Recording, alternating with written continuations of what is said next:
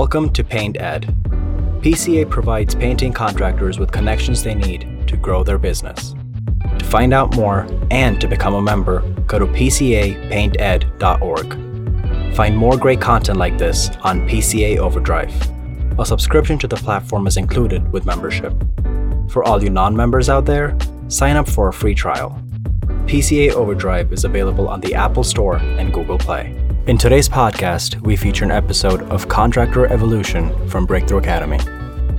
Welcome back to Contractor Evolution. Benji and Igor here from our Vancouver-based studio. So when you think about the security of your business, a few obvious threats might pop into your mind. A break-in at the office or shop, expensive equipment getting lifted out of a work truck, materials like lumber, copper, even shingles mysteriously disappearing from site. Stuff like this happens not infrequently, but what unknown risks to your business lurk online? How secure is your IT infrastructure against cyber attacks? Like having a commercial grade pressure washer evaporate out of the back of an F-150 admittedly sucks. I know it's happened to me many times, but what if you logged into your CRM one morning to find every file and folder had been encrypted, rendered inaccessible, leaving your entire operation completely hamstrung? What if your AP person, without knowing it, sent $25K, not to your legitimate vendor whom you owed money, but to a sophisticated hacker posing perfectly as them? Cyber attacks are on the rise, and if you think your contracting business simply wouldn't be a target, think again.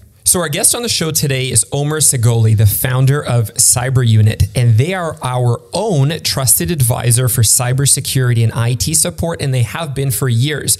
Omer is not your typical IT guy.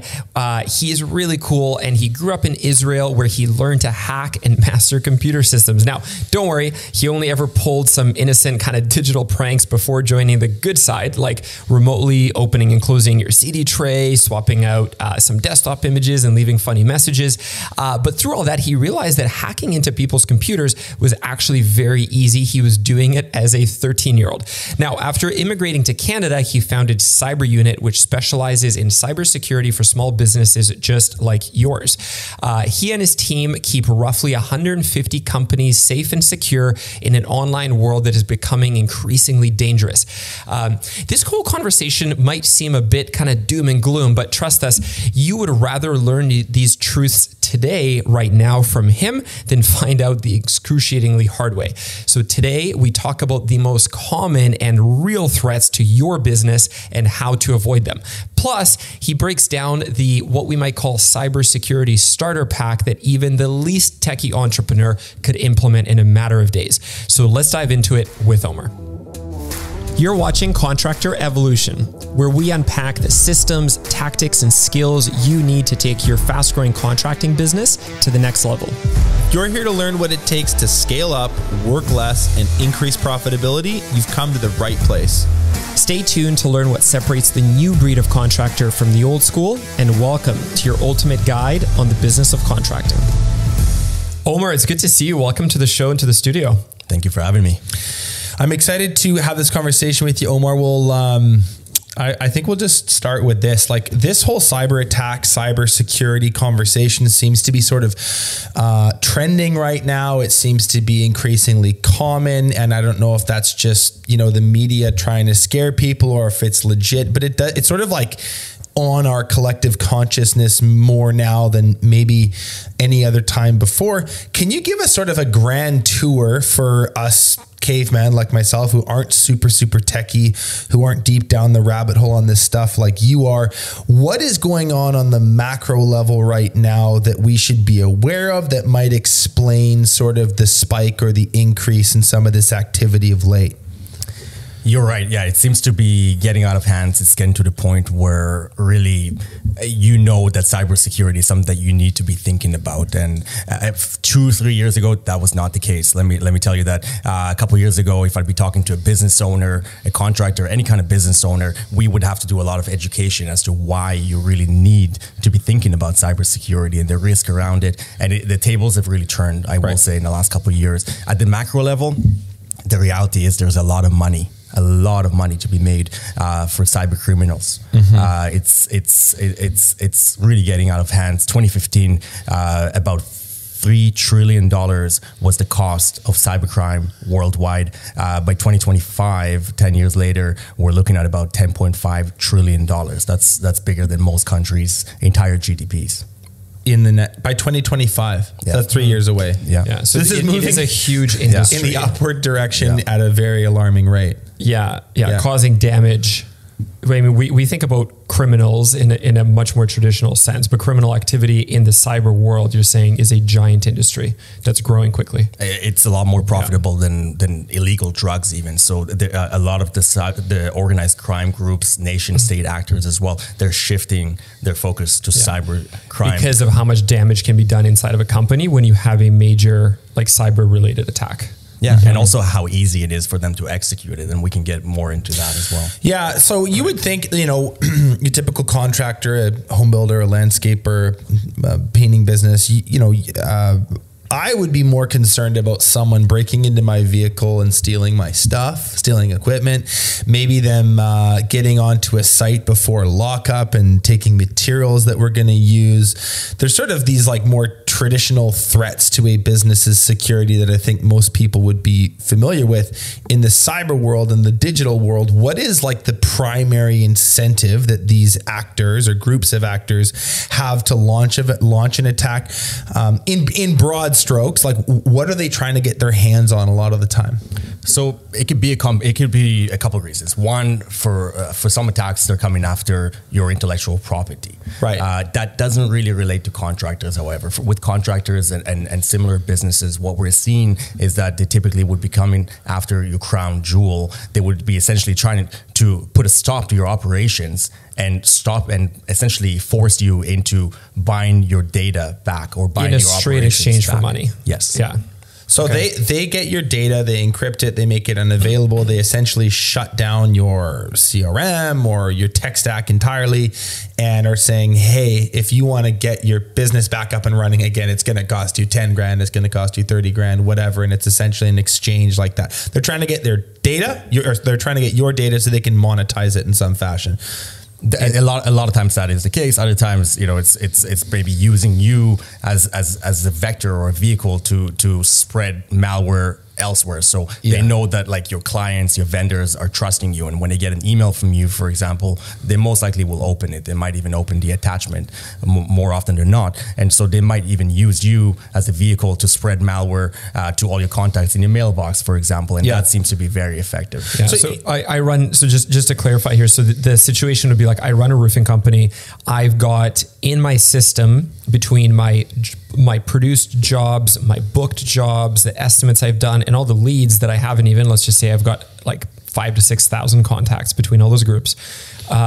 You're saying they could literally infiltrate our system and then send emails that look very much as if they're on our behalf to all of our leads, houses we've estimated, jobs we've booked, we've produced, all that stuff to try to extract some sort of information. That's exactly it. And a lot of times it would be on your behalf. It would be actually coming out of your actual mailbox, your actual domain. Yeah. And most often you won't even know about it. It's happening behind the scenes. All of a sudden you're getting weird emails. People are, responding to those emails, or you're getting like automatic replies, and, you're wondering what is going on. But at that point it's too late. It's already too late. Yeah. You'd mentioned some really big alarming numbers at the beginning, like 3 trillion in 2015, moving towards 10 trillion in 2025. Like, this might sound like a basic question, but can you just like help explain for me like how the industry has developed around this? Like, who are these people? Where do they live? Where is this stuff happening? Like, what is the typical day in the life of one of these kind of shady hacker type persons or groups look like? Yeah, so a lot of times when we think about hackers, we think about, that guy with the black hoodie. Yeah, right? In a cave. I think it's somebody from the Matrix, or like someone in like a bunker in Serbia or something doing something weird overseas. Is that the case, or is that just a stereotype? It is a stereotype. A lot, really, in the reality is these people they wake up in the morning, they put their clothes on, and they go to the office, much like we do. They go into an office building. They're not usually working from home. These people, they have actual offices. They have cubicles. They have VoIP phones sitting on their desk. And yeah, it's a job. They have benefits. They have Right. all of that. Yeah, so they get dressed, they put on their nice shirt, they get in the have a car. card. Yeah, they get in the car, they drive to work. Yeah, this is legit. That's it. It's big business. It is. I mean, big business. there's so much money in there. It's so profitable that, it really has become an extremely effective business. Yeah. So Benji Carlson, hacker. So let's do a bit of a rundown of like the most common threats. I'm sure that there's a much longer list and we could get super technical, but maybe give us like 4 or 5 of the most common attacks that you see launched that we should make our listeners aware of. Okay, so ransomware has become a household name. Everybody's heard of it by now. A couple of years ago, definitely wasn't the case. Ransomware, for those who haven't heard of it yet, what that means is somebody gets into your system, they figure out, again, what is your crown jewel? What is really used to run your operations? They'll figure it out pretty quickly. If you haven't figured it out by now, they will figure it out for you. They'll come after it. Essentially what they'll do is they don't necessarily delete the data, but they encrypt it. So it's essentially deleted, because when you try to open a file, it will not open. It's a corrupted file. There will be another file that typically they will add into your folders that will say, read me or open me. And when you open it, it essentially gives you a countdown. Right. A timer. 24, 48 hours. You have to pay X amounts of dollars in Bitcoin, or else you lose all your data for life. Yeah. Right. So the situation would be, so let's just say like 10 years ago, I was running quite a large home service company. We had a lot of crews doing 4 to 5 jobs a day, 2 people in each van, and there's a ton of vans rolling around, and they all use one centralized system. Like, I don't necessarily talk to any of them in the morning, but they would roll in 7:30 a.m. They'd be in the van, and from the system, they know what their first job is, the address, all the specifics. It was window cleaning, gutter cleaning, pressure washing, and then they would do that job. They would invoice the customer through it. Then they'd know how to get to their next job. They would do all their job, like time clocking. They'd clock in, clock out. It's tied to payroll. All those systems could be shut down essentially. Yeah, I mean, a lot of times they'll come after perhaps one of those systems. A lot of times your files, your data it's a low hanging fruit for them. Yeah. But we're also starting to see ransomware in the cloud. So traditionally they would come after your file system, your server, but they realize and they recognize that today the reality is a lot of people don't have a physical server in the back of their office. I'm anymore. using a CRM so you're it's using a SaaS exactly business, CRM. You're using Google Drive. You're using OneDrive and Microsoft, and so they actually have developed techniques over the last couple of years that allow them to essentially encrypt data that's in the cloud. And right. The problem is that we're way too trusting with these third parties that we're giving really, really valuable information to and essentially run our entire organization through. Those are also, just because you log in and create an account and pay them doesn't necessarily mean that they're 100% secure either. But this just going back to this ransomware idea for a second, like the core concept is they disrupt your operation in a way that is so severe that you are motivated enough to essentially buy it back from them. A lot of times you have no choice. Yeah. So, well, this earlier example, if I've got 11 different crews out, let's just say, right, who are producing $25,000 a day. Yeah. And they literally cannot operate. I mean, if that system got shut down in that earlier example I said, we'd have a major problem on that day. Are these like, are they I'm just curious, like the business, you think of like, we don't negotiate with terrorists. Like that would be one take on this. Do business owners cave to this a lot? Like, is it an effective route for them? Or I don't know if there's a percentage, or you can just maybe give a guess or just your overall impression as like how effective a tool is this and how often does it convert? How often do they actually pay out before that timer runs out? Yeah. So a lot of times they catch you when you're not expecting it at all, and you're not ready for it. You don't have backups, and like Igor said, you need to run your operations. You have guys on the field. Yeah. If you're down for a full day, you have to think to yourself, how much am I losing? How it much hurts money? badly enough. Yeah. It hurts monetarily, but you've got a major customer delivery issue as well. Exactly. Yeah. The other thing you'd mentioned offline, which I thought was really interesting, is so you talked about ransomware, and then you'd mentioned like ransomware is as a service.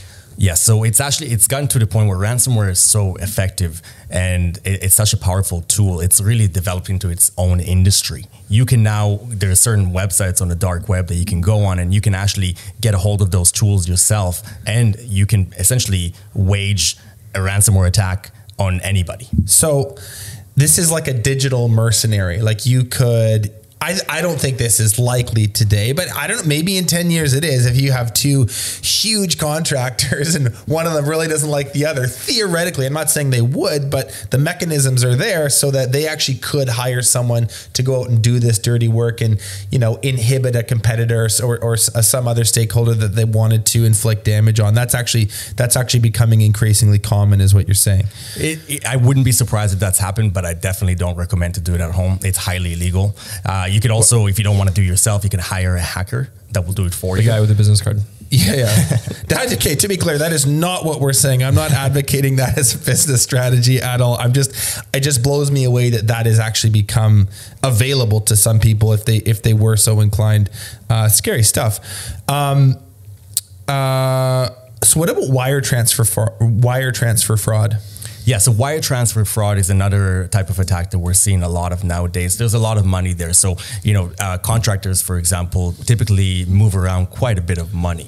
A lot of money goes in and out, especially in certain contracting industries. You're constantly receiving from customers and you're pushing it out to everything from material supply vendors and suppliers, subcontractors, all different other types of vendors, whether it be a marketing firm or your accounting firm or whatever.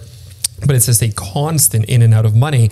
And not only that, it's not controlled by the business owner themselves, right. Rather an AP person, an AR person, office manager, bookkeeper, maybe even contracted bookkeeper. These are people that aren't they're doing this at high volume. Think of like a typical contracted bookkeeper or an AP person in-house if you're maybe a bit of a bigger company. These people are moving a lot of money regularly in many transactions with a lot of emails. They're probably not hyper in tune to some details. And these emails, I'm assuming, like in the case of wire transfer fraud, are not, they're pretty sophisticated, right? They look like the real thing. You can't tell the difference a lot of times. Yeah. Right. And a lot of times they would have compromised your mailbox. So they know, they can connect the dots fairly quick. They can figure out when you're getting these invoices. Exactly. What the language looks like, timing as well. And they'll actually sit there in your mailbox and they will send your vendor, for example, an email on your behalf, asking them to change banking details, for example, to a client as well. And you won't even know that conversation is happening until it's too late because they know how to bury emails and how to hide things behind the scenes. So just to be clear, Omar, to define this, what wire transfer fraud is it's someone pretending to be you, or they're pretending to be your vendor, someone you do business with all the time, and saying, hey, you owe us for last month's job. Can you send something to here? That's what we mean by so that. Instead of actually going into your bank account and taking money out, because banks are pretty secure, I think. Exactly. Right. Yeah, you would hope they're getting you to actually do it. You're taking the action, and therefore it's kind of gone in the wind at that point. That's it. Yeah, your supplier bill, your utility bill, your bookkeeper, not you, but your bookkeeper just thinks that he or she is paying that. Yeah, essentially. So, on the sophisticated point, it's not like this is like the Saudi prince or there was this the Nigerian scammer thing that was super popular at the end of the 90s, and we all heard about. These are not. It's not just like my baby boomer dad who's falling for these things. They're very sophisticated. Even a techie person that's pretty intelligent and reads a lot and stays up to date on all this stuff, they could be fooled because the degree to which these wire transfer frauds are imitating you or your vendor is so good that it's just even a smart person gets duped. Anybody can fall for it. A couple of years ago, we saw an example where a wire transfer fraud attack was essentially responsible for taking down or stealing a bunch of money from Facebook as well as Google as well. So, very, very techy people, right? With extremely highly sophisticated security measures in place. Literally send money to a hacker. We're duped into, that's giving crazy. away hundreds of thousands of dollars. Anything else? Any other major threats that we should be aware of?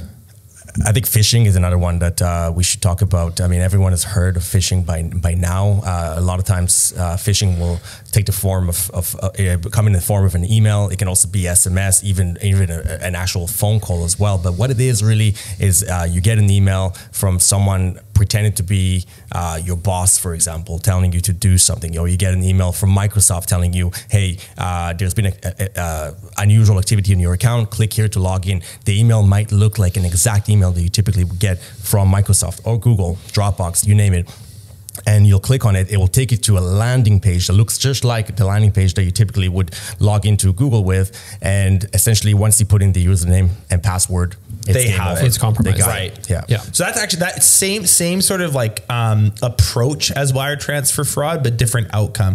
Wire transfer fraud, they're imitating something so that you send the money. This one, they're imitating something so that you give them their passwords, credentials. Yeah. And that might lead to a wire transfer fraud. Right. Or many other things. Right. Because ransomware and many other things. Usually that is really the beginning of the attack. So like 90% of the attacks that we're seeing in the industry will start from that one email.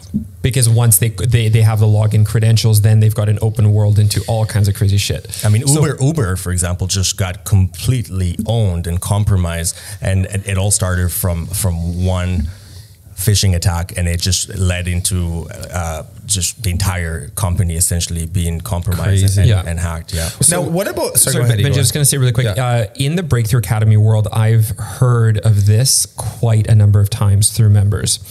This is quite a common thing, especially when you've got a team of staff, right? If they're processing a lot of information, like a lot of emails, a lot of requests, they likely are not as attentive as you might assume that they are to some of these things, right? And they're just honestly doing their job to the best of their ability. And you're driving to a meeting, you have a meeting, you're with your accountant, whatever. And on that Tuesday morning, your bookkeeper happens to have just replied to this email or logged in or thought he logged into some sort of credential. And that is the beginning of, what is going to come down the line over the next few months of a lot of really difficult stuff where they've actually fully compromised your passwords in your system, right? That's it. Yeah, a lot of times when it happens, you don't even really think too much of it. You're like, okay, I tried to log in, didn't work, whatever. You close the browser. And then a few weeks later, all hell breaks loose. Yeah. Interesting. You mentioned like there's email phishing. There's also there's phone phishing. So is this like when I get a phone and it's like attention, you are wanted by the government of Canada for a criminal lawsuit against blah, blah, blah. And if you don't do this and is that literally phone phishing? Yeah, that is exactly, that is an example of phishing as well. And then I also get ones via text now where it's like, your Netflix account has been suspended, or you've won $1,000 like award with a gift card with Amazon. Click here to whatever. Those look super sketchy though, to begin with. I think what we're talking about is stuff that is legit because they actually know that you get an invoice from GAF or you get these invoices for your company account from Verizon or whatever. And they actually know the timing. The email looks 100% right. The landing page looks 100% right. The whole thing, right? Yeah, but you'd be surprised. Even the low scale ones, they seem to be quite effective. People fall for it. Yeah, exactly. So I want to just talk quite directly here to the business owner about why we're actually talking about all of this and why, Benji, you and I talked a while back of having Omar on the show. So we've been using Cyber Unit for a couple of years now, actually, a Breakthrough Academy and Contract Revolution, to manage all of our cybersecurity and IT systems. I think that it is so important that as a business owner, you're aware of what can interrupt your operations. Mm-hmm. And you do it right now. Like we all do it. You're aware of like, if I hire this really crappy project manager, I could have major issues on job sites with our other employees. If we don't maintain our vehicles or we have like a really shitty fleet of trucks, we could have major disruptions, right? We've got material issues. Like you think about all these things on a regular basis, but you don't think about the downside of what could happen in a situation like this until it happens, right? And a couple of years ago at Breakthrough Academy, I became pretty aware of this. I was like, man, we do so much stuff to mitigate risk in the way that we recruit, in the way that we set up our SOPs so that stuff is done procedurally. there's all this stuff that we do, but I was like, man, we've got a gaping hole in a ton of our security, right? Like maybe Benji's got a little thing in his notes in his iPhone. It's just called passwords with all the passwords there, right? We're using the same password across a ton of different systems. I didn't know, we've got like 40 different staff with 40 different computers, like who's got a firewall, who doesn't, who's got VirusScan, who doesn't, who's got two-factor authentication and stuff. I have no idea. And then at the same time, I thought, okay, what's the downside and what do we have? I was like, we have information on thousands of contracting companies, their owners. We have a ton of their financial data that all lives in our system.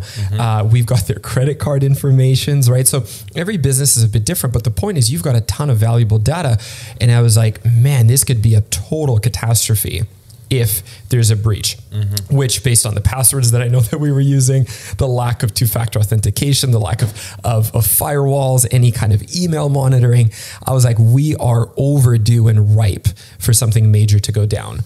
But again, I find it interesting. Like most people think of like the much more practical things of like, hey, well, what if someone breaks into our yard or takes the equipment out of the vans or whatever? Steal some copper from the site. Totally. But just because you physically, visually don't see this sitting in front of you, because it's like, what's that movie? Is it Zoolander? It's like, it's in the computer. Just because it's like in the thing, the potential disruptions are just as bad. I think if not worse. If not worse. Yeah. If you can't run your crews, you could have catastrophic brand credibility, like a brand credibility issue if you suddenly email thousands of people asking for certain things, right? There's just so much that can go wrong. And that's where my initial reach out and my search to a whole bunch of companies, which is how we found CyberUnit. And I remember our first conversation a few years ago. I don't know if you remember, but I sat down and I was like, there's so much shit that can go wrong. We need to talk about all this. I definitely remember that conversation. Yeah. So anyway, I think that, again, if this is really like, if this isn't, on your mind, or you're listening to some of this stuff and you're like, man, I actually don't really, I don't have much in the way of protection on this. It's probably time to make some moves, because you could run into a situation where this could really, really disrupt your business and or cost you a huge amount of money. Yeah, and to Omar's point earlier, and I don't want to be doom and gloom. Like, just look at the projections on this and where this is headed. This is likely getting worse, not better.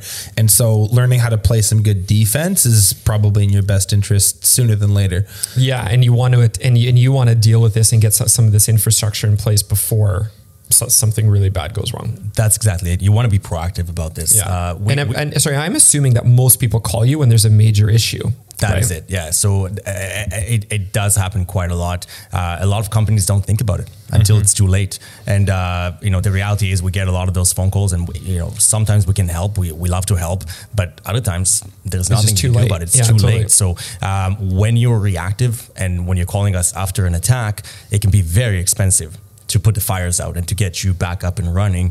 It could actually be a lot more effective, and just in general, it's way better to call us before. It's a lot cheaper. A lot cheaper. Like, it's a fraction of the cost to get the measures and the controls in place before an attack. Yeah, this is black and white simple to me. I mean, this is why, like, I don't think twice about, like, we pay a CyberUnit from like a consulting perspective to set this up. We're paying for this software to be in place. But to me, it is a total no-brainer. It's no different than why you would insure your fleet of trucks, really. It's almost like insurance nowadays. In fact, your insurance provider will want to see, and if they haven't already reached out to you, they probably will. That's actually a really interesting point. You guys helped us literally, I think, in the last week.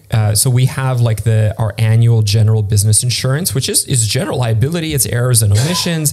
We've got a whole bunch of components to it. And what was interesting is this year, for the very first time, we've had so many renewals. It's the same thing, it's like end of September now. And this year, there was a mandatory cybersecurity questionnaire for them to understand what the levels of our different cybersecurity are. And that's what I think you helped us with. Yeah. But again, it just goes to show what you were talking about, that even insurance providers are very aware of this, and they're judging your risk based on what you do or don't have in place. Insurance companies are pretty smart. If they're asking for that in clauses of contracts and asking for questionnaires, there's got to be a reason why. There's probably a reason why. They've been losing a lot of money because of cyber attacks is the reality. And we're getting a lot of companies reaching out to us nowadays, sending us that same form that you guys sent us and asking us, how do we fill it in? And a lot of times they would have maybe sent it to the insurance provider or to the broker, and it comes back with a rejection letter on it, right? Yeah. So, definitely something to think about. And if it hasn't come up yet with your insurance provider, it probably will. Yeah. So I'm curious if there's things that you see really commonly out there in your work, especially with small business owners in particular, rather than just individuals. But what do you see entrepreneurs, leaders of businesses do that just like drives you see red, that makes you kind of go, oh, no. Like, what are the huge red flags? There's a number of them. One that comes to mind right away is Apple devices. A lot of people have that misconception that, hey, I got a Mac, it's bulletproof. Right. I don't need an antivirus. I don't need to think about security. But the reality is hackers are aware of that misconception. And so they're actually targeting Apple devices quite heavily nowadays. And just to confirm, it's completely not true, right? Like I've got a MacBook Pro, I've got an iPad, I have an iPhone. Like none of those devices are like, they're the furthest from bulletproof, right? Just in themselves with the way they come out of the box. Is that fair to say? Yeah, nothing is bulletproof anymore. Yeah. Right. I don't know where that came from. Like it was maybe some early days marketing of Mac that was effective or something. But I remember as a probably kid, from the 80s or 90s. Yeah. I remember as a kid getting my first ever MacBook and sort of being like, oh yeah, it's a Mac. Like doesn't get viruses. And yeah, for some reason, it was a long time ago. I haven't seen it on any marketing collateral or any app. Yeah, societally, that's kind of carried on. Yeah, it's just kind of carried on. So yeah, that's a big one that we're seeing nowadays. A lot of companies after an attack will come to us and Apple devices everywhere, and they're surprised that they got hacked. Or even react proactively, they'll come to us and want help, and we're coming in and we're seeing that like they're all Apple, but like little to no security whatsoever, and it's low hanging fruit is what it is. So I shouldn't let my iPhone and my MacBook lull me into a false sense of security. These are just as vulnerable as any other machine out there. Exactly. What else? Passwords. Passwords is a really big one. Maybe using the same password everywhere, maybe using a very, very weak password. Oftentimes we actually see people writing down all their password on a notepad or even a document that they straight up will name it passwords and save it in Google Drive or on their desktop. And the reality is hackers are smart. And they've seen it all. And so a lot of times when they get into your system or your computer, that will be one of the first things that they'll look for.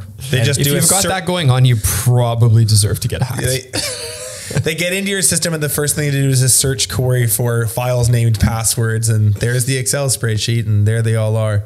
Yeah. So that's a big no-no. What else? Backups. We talk to our clients a lot about backups, and you really have to be ready for the worst case scenario. And a lot of people are not. A lot of people are trusting, maybe over trusting third-party providers, cloud, SaaS providers, CRM, email, whatever it is. A lot of times, if you actually take the time to read the terms of use, they will straight up tell you that you are responsible for your own backups. They're responsible for certain things, but there is that whole clause around shared responsibility. Have a look at it or talk to your vendor about it. Ask them about shared responsibility. Am I responsible for my backups, or are you guys taking care of it for me? So in those terms of service, those like agreements that we all know, you look at and you scroll, hit accept. Somewhere in that, those long pages of fine print that you just skipped over, it says somewhere in there, we're not backing this stuff up for you. You need to do that on your own. And I'm not talking about small vendors. I'm talking about the major big vendors ones too. Like Google and Microsoft. They are not responsible. So what you're saying, like, so we let's just say, so I run a landscaping company. We've got email on like G Suite. We've got a bunch of all files live inside of Dropbox. You're saying that in addition to the regular like desktop to cloud sync with Dropbox, that I should run like a hard drive type backup as well on some sort of cadence. You definitely want to do that, yeah. Right. Which is not convenient. It can take a lot of time, but there are ways to automate that as well. It's not a huge deal. Like I have an external hard drive that just plugs into my Mac, and it does like a backup off a physical backup onto it. Just make sure that external hard drive is encrypted as well, because they do tend to get lost or stolen, of course. Right. So you always want to make sure that the external hard drive is encrypted with a password encryption. Exactly. Yeah. Okay. Any other huge red flags? Yeah, so with passwords, we also like to talk about multi-factor authentication or a second layer of authentication, essentially. What that means, if you haven't heard of two-factor authentication, you probably should be using it right about now. You put in your email and password, for example, to log into your 365, your email system or your CRM.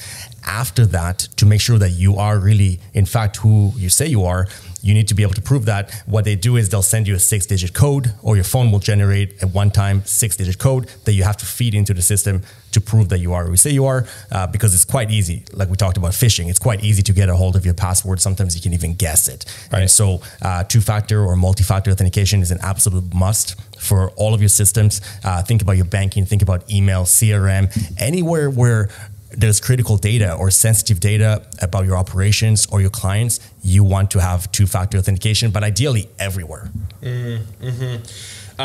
We got that set up a little while ago, and I remember kind of groaning and be like, oh, this is really difficult, and I have to remember all this stuff. But I think we'll talk about this in a minute. Like, there are just some really, really good tools that will help you have very, very complex and unique passwords stored. You don't have to remember it. You don't end up like me where like, oh my God, I've forgotten my password for, my banking to get in. I can't tell you how many times I've been late on a cell phone bill because I've forgotten a password and then just been too embarrassed that I forgot the password to get back in. So we'll get to the tools in a second, but there's some really great solutions out there to help you store all this stuff. You don't need to remember this stuff off the top of your head, and it certainly doesn't need to go in a file named passwords. What can you say about antiviruses and the role that they play or don't play? It's been a long time since I did any reading on this. Like, are these effective? Should we be looking at them? Is that a part of the playbook? Yeah, so definitely antivirus solutions is something that you have to be thinking about. Ideally, you have that in place from the moment you deploy a computer or a server. But you have to also make sure that you have the right type of an antivirus solution. So there's the whole conversation around kind of the traditional type of antivirus solution versus next generation antivirus solutions, which is really, if you're using an antivirus solution, I don't want to name any names specifically, but some of the free ones out there, some of the more common ones that we've grown to know and like over the years, they are essentially they're basically ineffective against some of the type of malware that's coming down the pipeline nowadays. A lot of times too, what hackers will do is they'll straight up, if they want to, infect your computer with ransomware, for example, what they could do also is they could literally open up your antivirus solution, and they have ways to automate that and just turn it off. Yeah. And if you can turn off an antivirus solution, it's essentially useless. What good is it doing? So Omer, let me ask you this. So if I'm listening to this, I'm driving my truck and I run a contracting business. I've got a whole bunch of employees. We've got a ton of customers. We've got leads. We've got money going in and out. And I'm listening to this and saying, well, I don't really have any good systems across my staff to be monitoring their computers, their mobile devices with like antivirus stuff, firewall stuff. We don't have any kind of password controller, no multi-factor authentication, all this kind of stuff. I'm listening to this and I'm like, man, I might need to be a bit more kind of aware of this. What should a business owner do here? Like, can you take us through a bit of like a cybersecurity like starter pack? Like where should they even begin? Okay, so we talked about passwords, right? So this is an exercise that I like to do with clients and companies. So think about what kind of passwords you're using. Are they more or less the same across the board? A lot of times they would be, and they might be even fairly weak passwords to the point where if I saw one password, I could log into a ton of stuff. Figure out the rest of your passwords and work my way through your system and completely take you down. So the reality that we live in nowadays is you have to have unique passwords and complex passwords across the board. So every password needs to be unique. Like how many symbols would you say is a minimum? Like characters? 12, 16, I usually recommend at least 12. At least 12. Yeah. And a combination of everything. Right. Lowercase, uppercase, alphanumeric, everything. Numbers, symbols. But you are not, just to be clear, you are not writing each one of these super complex like passwords, crazy characters down. Like there's software to right. Yeah. So that's what I was going to get into. So there are solutions out there, essentially password management solutions that allow you to be able to keep track of all those passwords in a secure way, and they also make your passwords more accessible. So a lot of times you'll have that piece of paper underneath your keyboard that has all your passwords. Get rid of that. Use a password management solution, and use the right type of password management solution that will improve your security security, but also your productivity, because all of a sudden you find that you have your passwords available to you on your phone. And if you need to go on somebody else's computer, there are ways that you can get a hold of those passwords securely, of course. And, there are different types of password management solutions out there. There are some free ones as well. I do not recommend to use any of the free ones. The two that we typically recommend, one being LastPass, and the other one is 1Password. And there are a few other ones that are really good as well. But yeah, definitely avoid the free ones. I really like LastPass. I'm a big fan. I've heard a few people kind of like, oh, this is complicated. It's really, really good for, like I said, just like not being stuck on a login page and feeling like an idiot. It's also really good for team collaboration. For a business in particular, you may have a couple different people on the marketing team, for example, that need to get into Canva, or people on the operations team need to get into something else. So you have the ability to very safely share complex passwords between team members, but then no one else. So it's not just like protecting yourself. There's actually some utility, some competitive advantage that I've noticed by having LastPass in particular for us. Yeah, it's a good point. Like it does make you more productive. You are able to share passwords across specific teams in your organization. And what we've seen in the past quite often as well is that there usually is that one person in your company that will have the access to administrative access to your email system or your banking details. And what you have to think about is what happens if that person gets hit by a bus or if they have to leave you for whatever reason, right? Yeah. So with the right solution in place, there are ways that you can get up and running and really what it comes down. You control it. Like you have a master company account and then each staff member has an account, but you can shut them off or you can pull the passwords from it, right? Yeah. But don't get me wrong. I mean, it's not all rainbows and butterflies. So you have to make sure that you deploy it in the proper way, because if somebody gets into your password management system, they essentially have the keys to the castle. So you really have to make sure, again, it comes back to two-factor authentication. Like you have to have two-factor authentication on. That's the second thing though. This is different now. It's related, but different, right? Yeah. But I would recommend definitely do not deploy a password management system without a really strong password to get into that system, as well as two-factor authentication on top of that. Both of those things. You have to both of those things. Yeah. Okay, let me just talk about this for a second. From a business owner's perspective, it would be ludicrous for you, in my opinion, we're talking about using free, like not using this or using cheap ones or free ones. It's ludicrous to do that. You're saying like, well, I don't want to go through either the pain in the butt of the implementation or the moaning from my staff, or I don't want to pay what is our LastPass, like $8 per user per month, maybe, I don't know. It's something nominal. Like that. It's nominal. In the grand scheme of your P&L, it's essentially zero. I know what you're talking about. You're like, well, could be a bit of a pain in the butt to use. We've had that from a lot of our staff when we implemented it. And I will tell you, it is sometimes inconvenient. So yesterday I'm on a flight, I'm trying to log in, and I use it for everything. I'm logging in, I'm booking an RV, right, for this coming weekend, to like a trailer to pull behind my truck for this concert. And I'm trying to log into this thing.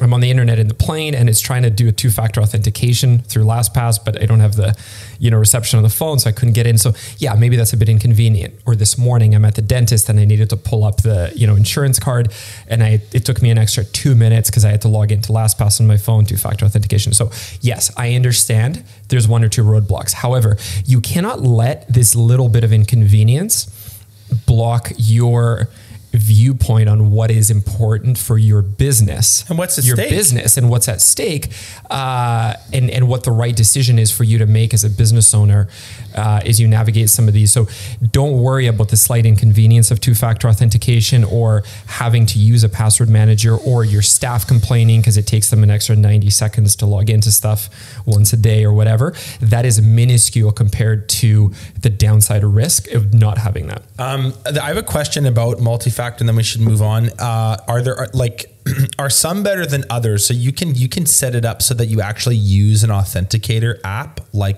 Google Authenticator. Another version is if you're getting into Apple, an Apple login sometimes, and you set up on iCloud, it will be like, let us send a code to this other device. That's a version of it. The other one I've seen is text message. We will text the phone on file a code, and then you'll input it here. Is one of those safer or less safe than the others?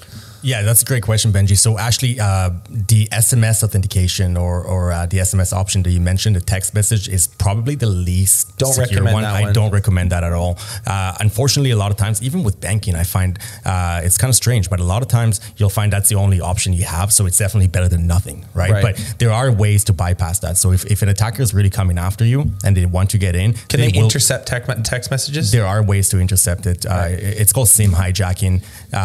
There are ways to do it. We've seen it happen. It's not hard. The reality is really anybody could walk into to Rogers or one of those carriers kiosks and pretend to be you and essentially pay some money and the guy behind the counter will hand over a new SIM card and that's what SIM hijacking is, and it is quite common.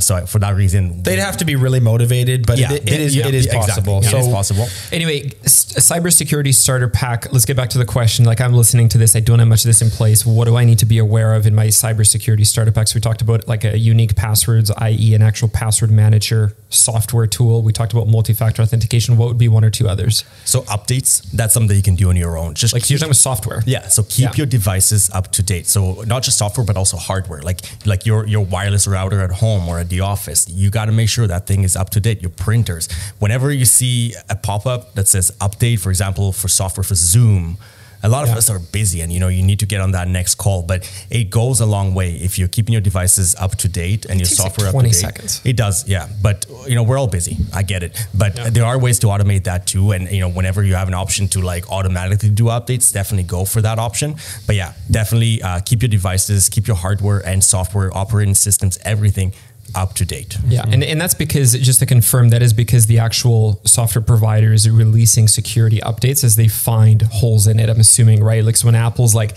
you need to upgrade to iOS 12.6 instead of 12.5, they may have found like a security breach or hole in 12.5. A lot of times that's exactly right. Yeah. A lot of times somebody else even found it for them and notified them about it. And by the time they release that patch or the update, it's already been what we call exploited in the wild. So hackers are already targeting that type of router that you have at home. And so by the time that update is out, you need to make sure that you get on it as soon as possible. It happened 2 weeks ago for all Mac devices. We needed to do an update for that exact reason. Yeah, it happens almost on a monthly basis. Yeah. Google Chrome as well is a big one. We've seen that a number of times this year alone. You would have seen that update option on the top right corner. Whenever you see that, please just take a moment and update it. Yeah. It just takes a second. One other thing that I'm wondering about, and just still in the starter pack thing, is with so much of our tech stack being in the cloud now, we would use QuickBooks or some other accounting software. We would have a CRM. We may have a project management tool. We may have we may use plugins to that CRM for different sort of functionalities that we desire. There's so much stuff that we're kind of doing up there. How can we make sure that these tools, who we're entrusting our precious data and therefore the operation of our business with, how can we make sure they're legit and they're following protocols and they're up to snuff? Yeah, so there's a number of kind of key red flags that you can look for. One of them I'll say is, a lot of times people will go for the free stuff and nothing's free. They have to make money somehow. Nobody's going to give you a free software or a free plugin. So if it's free, if you're not paying for the product, you essentially are the product. Interesting. Right? So you have to be thinking about that. They might be mining your data. Your data might be used for marketing purposes or even more horrible things that you might not be aware of. So I would recommend to avoid free stuff altogether for your business. One other thing that you can look for as a red flag is just the option for multi-factor authentication. If you don't see that option there, that usually is a giveaway that they don't have your security top of mind. And that's a big one. Another thing is just do your research. Don't rush into it. Do your research and Google the name of the company, add to the search security incident or breach and see what comes up. And another thing you could do is also go to the footer of the website and look for privacy policy, look for security. Just make sure you really are trusting your data with the right provider, your right vendor. Yeah. Awesome. Overarchingly, I think, if you're serious in the game of business, right, and you are a career businessman or businesswoman, there's like real basics. You gotta, you probably know a lot about like the technicalities of your business, but you also gotta know how to get an office lease. You need to know how to set up basic business insurance. This is just another one of these things. Like you have a duty to know a little bit, just some real basics on cybersecurity. And if you're not, I think that you're exposing yourself to risk. Or if you're trying to save a couple $1,000 on a multi-million-dollar P&L, it's like not worth it. But the core point is you don't need to be a cybersecurity professional monitoring the dark web, which I don't even know what that means, but sounds pretty serious. What I think is way smarter to do, which is what I did and what we do, which is just reach out to a guy like Omer. So if a business owner is listening to this and they're like, I probably have more holes than is good in my setup, how can people get a hold of you and get a hold of CyberUnit?